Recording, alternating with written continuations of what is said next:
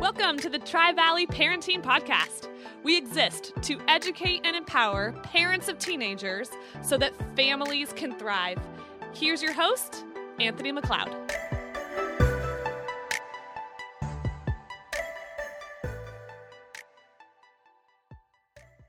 So the interview that you're going to hear today is going to cut back and forth between a conversation that I had with my wife, Laura, and a conversation that she had with her dad, Greg.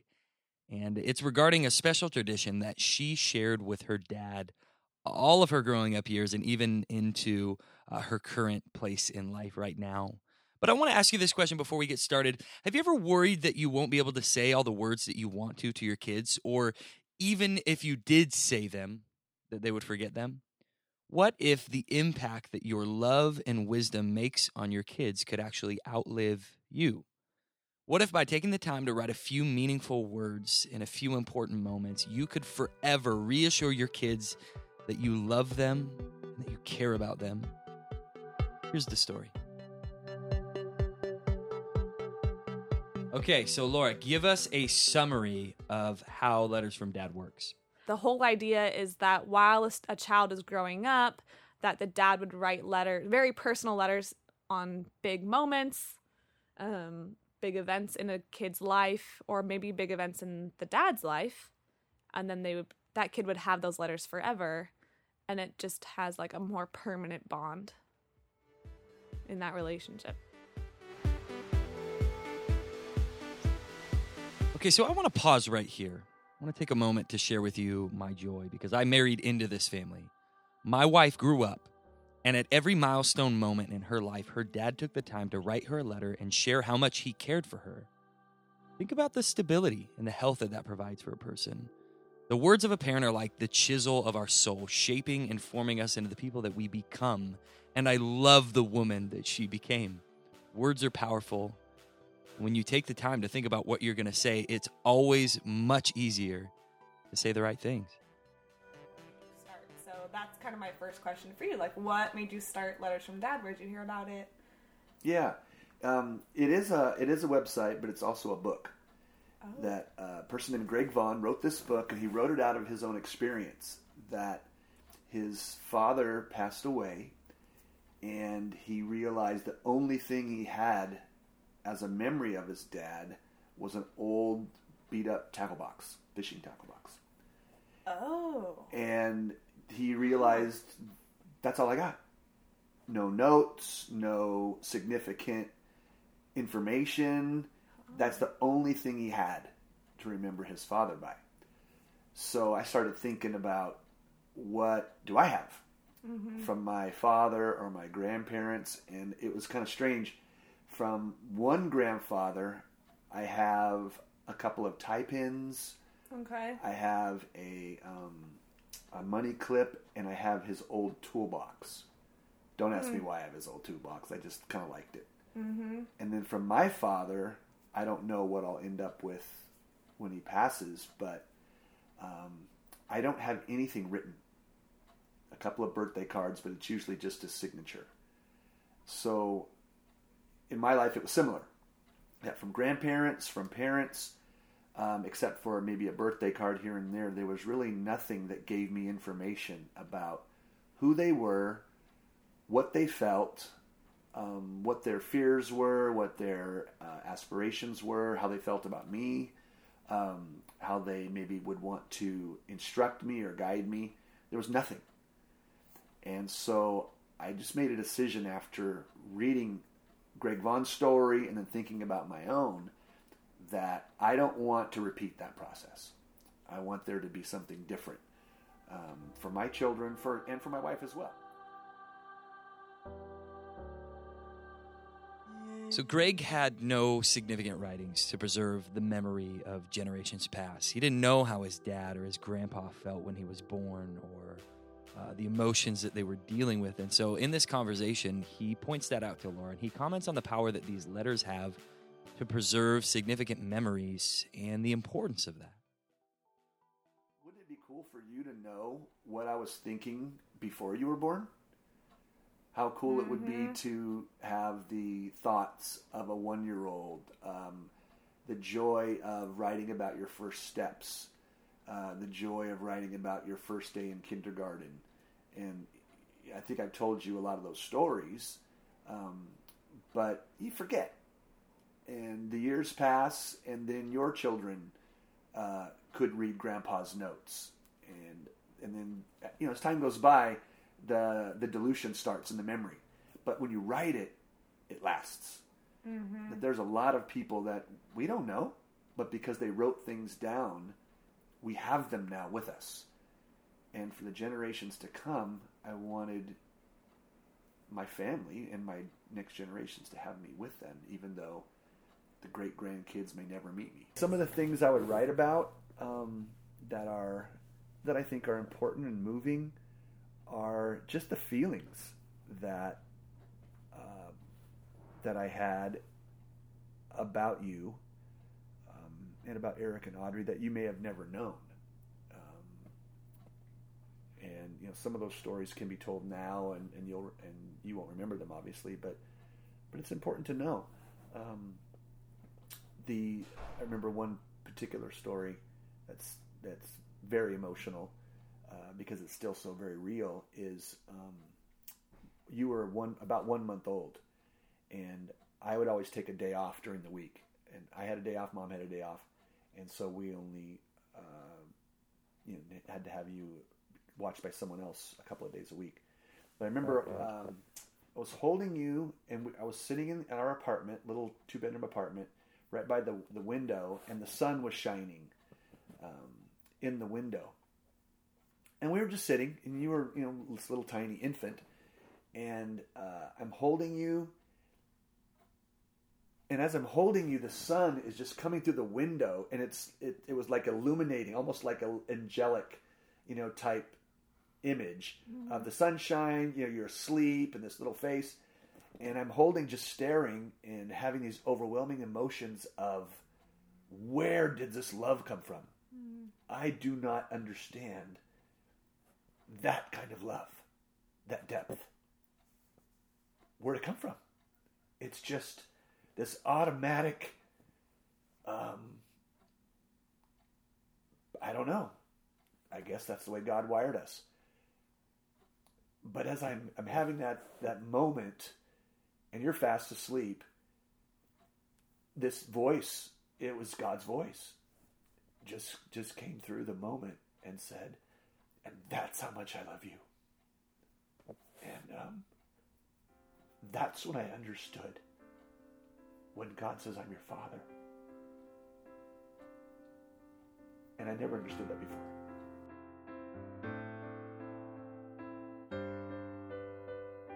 We were sitting in Greg's office recording that clip, and I know it comes through in the recording. Greg was crying at the end of that story. Now, Greg is a big softie, and so he's used to speaking and talking through tears, but I think what struck me was that there was still power in this memory for Greg. He felt it as much today as he did when Laura was little, and this actually happened.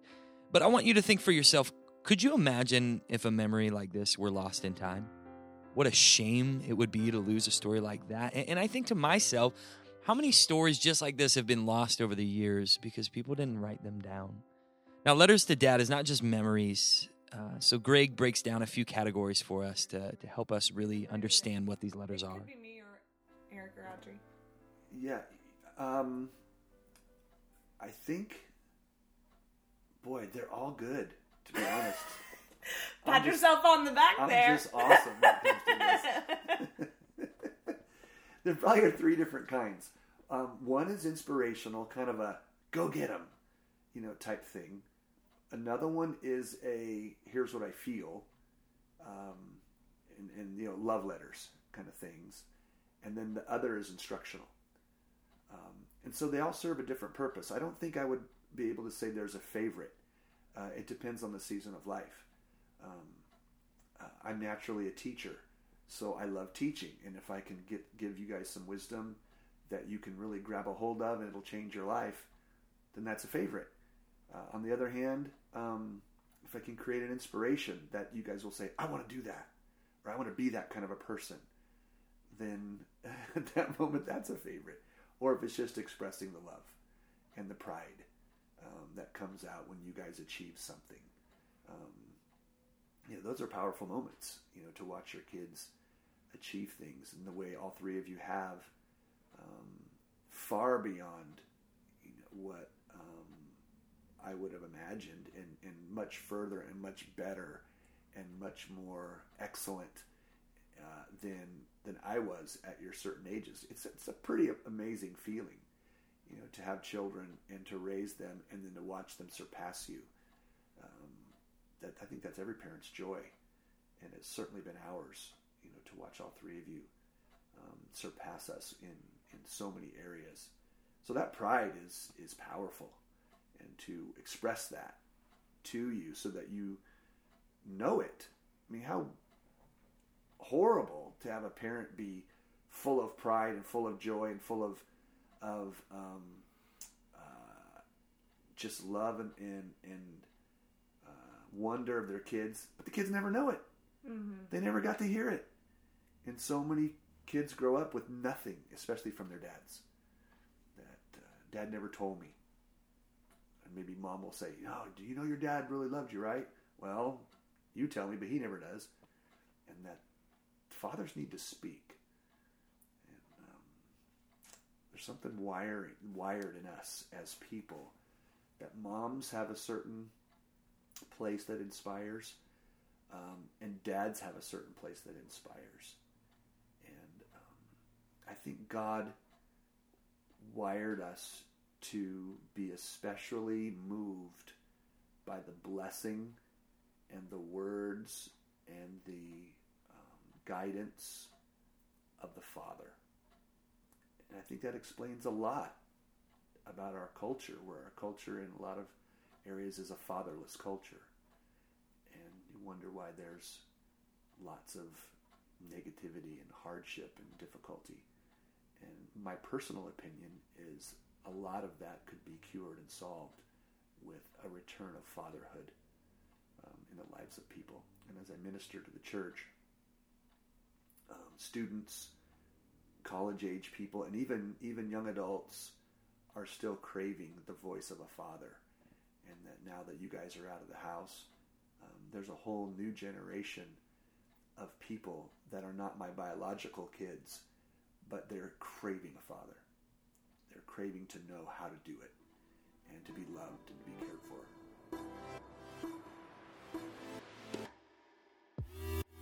Let's be honest, teenage years can be awkward and, in fact, very traumatizing.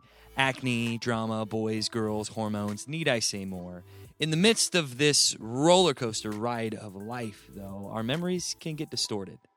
We can look back and have a false view of the past, a false view of ourselves, a false view of our parents. But if we have letters, we have a tangible evidence of the truth right in front of us that confronts our distorted memories.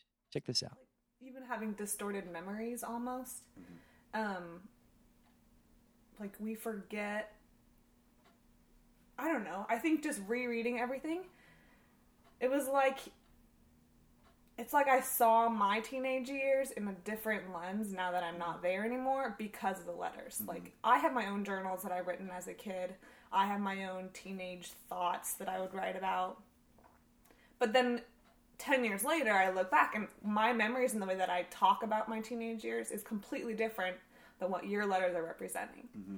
And what you're saying about me. Mm-hmm. And it's just like, you kind of create your history, which it's not necessarily accurate all the time, mm-hmm. especially when you're a kid, and especially when you don't know what you're talking about a lot of times, and so you have this distorted reality that you cling to. But it's like rereading everything, I felt like my reality was put more in perspective. And in my interview with Laura, she dove a little bit deeper into this idea of distorted memories. Sometimes when you look back on your teenage years, you see it through a different set of emotions than how it really was in the moment. Like, I look back and for some reason I have this in my head that I was never encouraged to be a leader. Like, in my head, I felt like I was squashed or never, like, encouraged. In my head, that's the story I tell myself of my teenage years. But I look back at these letters, and that is definitely not what's going on. Definitely not. I'm being encouraged all the time. And it's just like it's like when you have memories and they just get like super fuzzy and they're just not clear anymore, and you kind of invent ways to fill in the gaps. These letters don't let you do that. They don't let you have a distorted view of the past. Like, I know for a fact that this is what happened because this is what he said, and this letter's 10 years old. I want you to think about the confidence that's in her voice here in this interview. She says the same thing, actually, on 2 separate occasions in 2 separate interviews. She says these words, I know. There's a confidence that comes over her when she reads these letters, and that confidence in her father's love actually confronts these distorted memories and this distorted view of herself, and I think actually offers her some emotional healing in places that she's been wounded since she was younger. I know. Now, I remember now that back then I still knew I was loved, and so even my distorted reality has to change. Like, the way that I tell my history has to be, it has to be changed. It has to be fixed, and those letters really help. They help do that. That's a great insight. I think you're right. As you were talking, I was thinking about your reality and not knowing. There were insecurities and there were, thoughts that you had of yourself that I didn't know you had. Yeah. Even I didn't know I had them. Yeah. I know now because I've done a lot of reflection, but in the moment you don't even know. Right. And those are just in the mind of a young person. That everybody goes through those, and they are distorted. We do punish ourselves and view ourselves in ways that aren't real. And for someone else, especially a significant person in your life, to give you the truth is really helpful, both at the moment for comfort, but I think as you said later on in life, to really bring truth. And now you can repeat that process.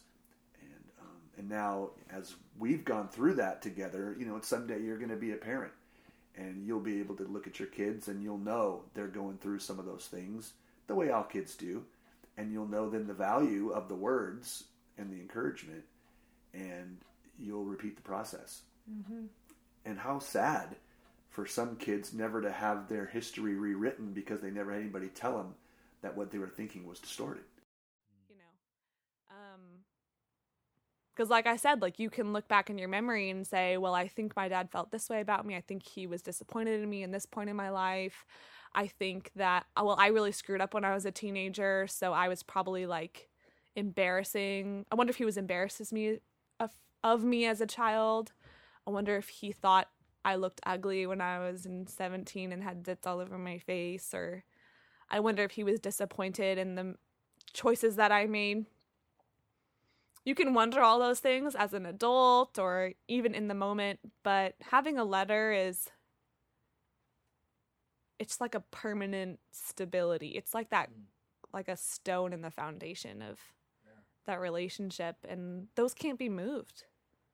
It's not, I can't say my dad didn't love me. I have like 15 letters that prove it, and they're covered in reasons why he loves me. Loves me then and loves me now. And these letters aren't stopping. It's not like because I'm 26, he doesn't write me letters anymore. He totally does.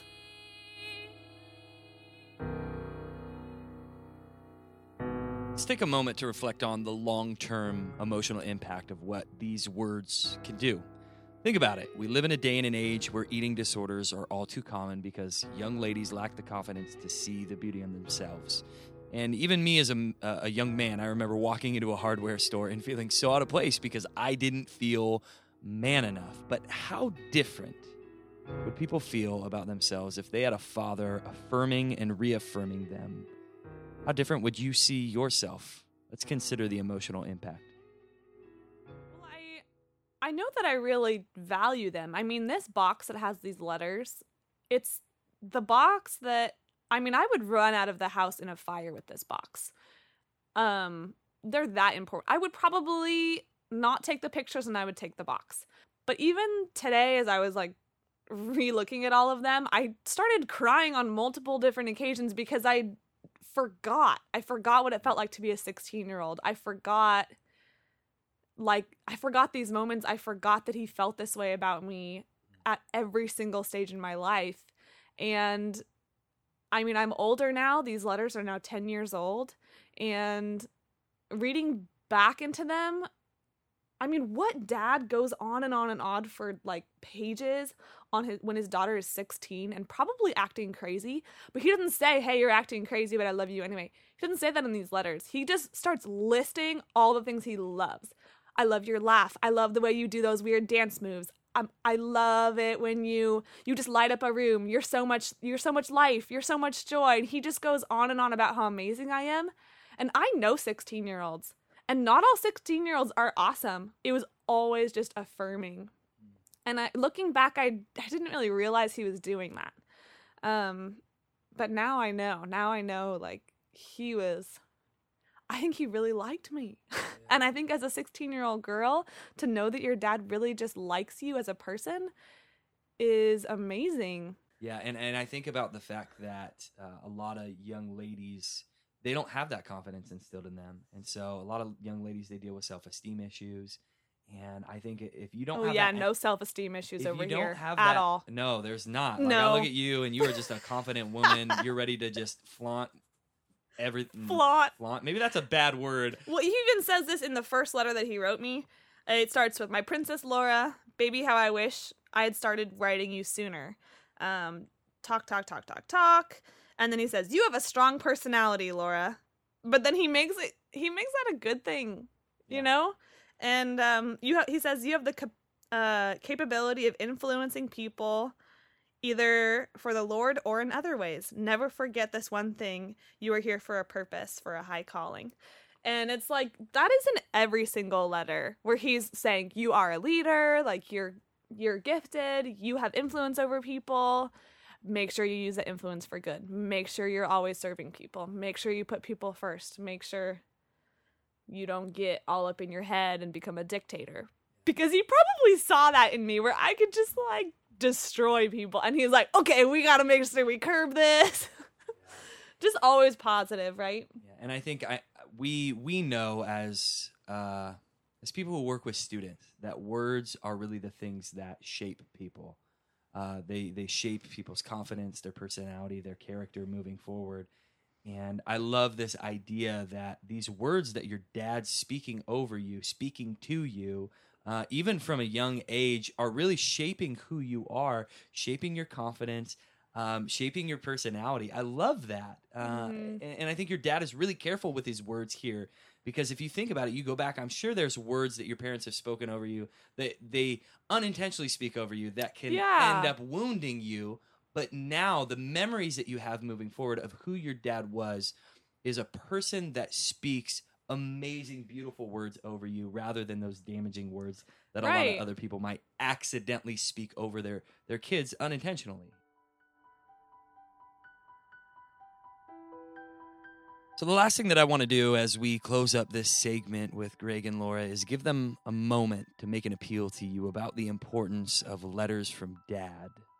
So I'll let them speak for themselves. You have had an amazing experience with your dad, knowing that you have the most amazing father in the world. What advice would you give to fathers who are listening?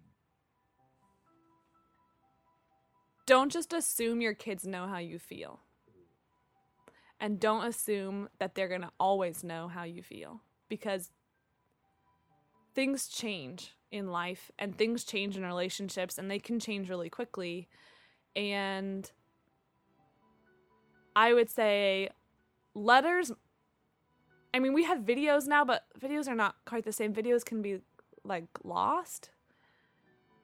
Text messages can be lost. It's not about a text. It's about like giving your kids a permanent reminder that you love them and have it be written down. It's like writing it down makes it last forever. And no matter how somebody's feeling in the moment, they can always look back and say, no, I do know how my dad felt about me. What will last? Our three of our kids, we bought them a first car. None of them exist. They're gone. Because we're horrible drivers. They're just gone. They wear out. That's true. The clothing, gone. Those kind of gifts, gone. What lasts? What gets kept? the communication of your heart on paper. When you're old, do you want your kids to say, I don't have anything from my parents? I don't know who they are. I don't know what they thought. I don't know what they felt was valuable or important. And so as a parent, you really do have to think with the end in mind. When I'm that age, or I don't know if I'm going to die tomorrow. Who knows if a traffic accident occurs and this is all I get. What do I want to have left? And every person needs to make a diligent decision to do what matters most. And that is in all phases of life, not just in letters from Dad, but in everything we do. What's our purpose? What's our ultimate goal? How do we want to be remembered? And what do we want to leave behind? Those are important questions that we all need to ask. And as a parent, this was a no-brainer. But the years will go by too fast. You will blink and your kids are 10 years later down the road of life. And you've missed that. And the years are just too valuable. You can make more money, but you can't make more time. And don't waste it.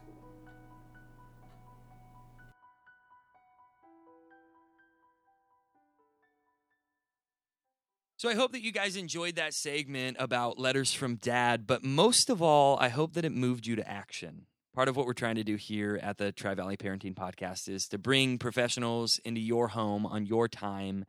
And the way that we do that is through our podcasts. But we have another thing that we're trying to do, which is create community so that parents and professionals can dialogue together. Now, that's really hard to do through your headphones. And so we've created live events where we bring in speakers from our podcast every single month, usually on the first Sunday night of every single month, to come in and speak to you. Now, times and dates are subject to change, so please stay informed. In fact, today we have a date change that we want to tell you about. But first, our parent nights, they take place at Valley Christian Center in our main auditorium. Our address is 7500 Inspiration Drive in Dublin, California. And these events are completely free, and we even have something for your kids. If your kids are in middle school or in high school, at the same time, we will be hosting an event for them. We have a youth program that my wife and I oversee at the church, and we've designed these nights specifically so that your kids can have a blast while you're learning more about the topics that we're covering in these podcasts. So here are some dates that you guys can look forward to that are upcoming parent nights. So on February 12th from 5 p.m. to 7 p.m. in our main auditorium, we have our very first parent night with Amethyst Thomas, who will be coming in to talk about parenting in a digital age. Now, there's a quick note. February 5th is the Super Bowl, so we decided to push it back a week and have our very first parent night on the second Sunday night of February. On March 5th, we have a good friend of mine, Timothy Barley, who's going to come in to talk about navigating your kids' romantic relationships. He is a speaker for Teen Esteem and has worked with students for over 2 decades and is a great resource for us. And then on April 2nd, Dr. Marty and Shane Couch will come in to speak to us on teen addictions. They are, at least Marty is a marriage and family therapist, and Shane Couch actually works full-time with addicts and people who are struggling with addiction. So they'll come in, and they are a great resource on addiction. So keep updated, and we're looking forward to having some parent nights coming up. We're excited to have you with us, and I can't wait to meet you guys. Well, hey, thank you guys so much for tuning in to episode number 2 of our podcast, the Tri-Valley Parenting Podcast. We are so blessed that you guys took the time to listen to us, and we hope to see you soon at a parent night. Have a great day, guys.